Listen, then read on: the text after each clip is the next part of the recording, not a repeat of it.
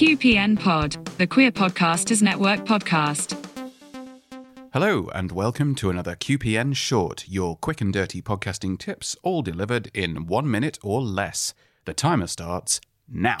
This episode is all about naming your podcast. Might be a bit late for some of you, although it is always possible to completely change the name and branding of your podcast. I don't recommend it. Once you've chosen one, it's best to stick with it. But if you wanted to, you could.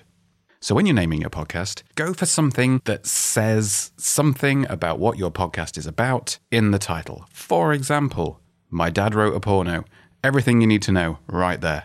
Or The Day to Day. You know it's going to be a newsy podcast about stuff like that. An example of a bad name for a podcast is Probably True, which is my podcast, so I can say this. It's about LGBTQ, sex and dating, but I called it Probably True because I didn't want my mum to know that it was all actually true, which is a great joke, but doesn't help you when you're looking for it. It doesn't say anything about gay, queer, sex, dating, anything like that.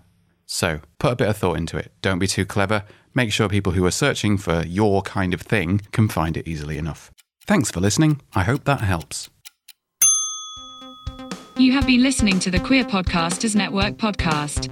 To find out more, visit queerpod.net.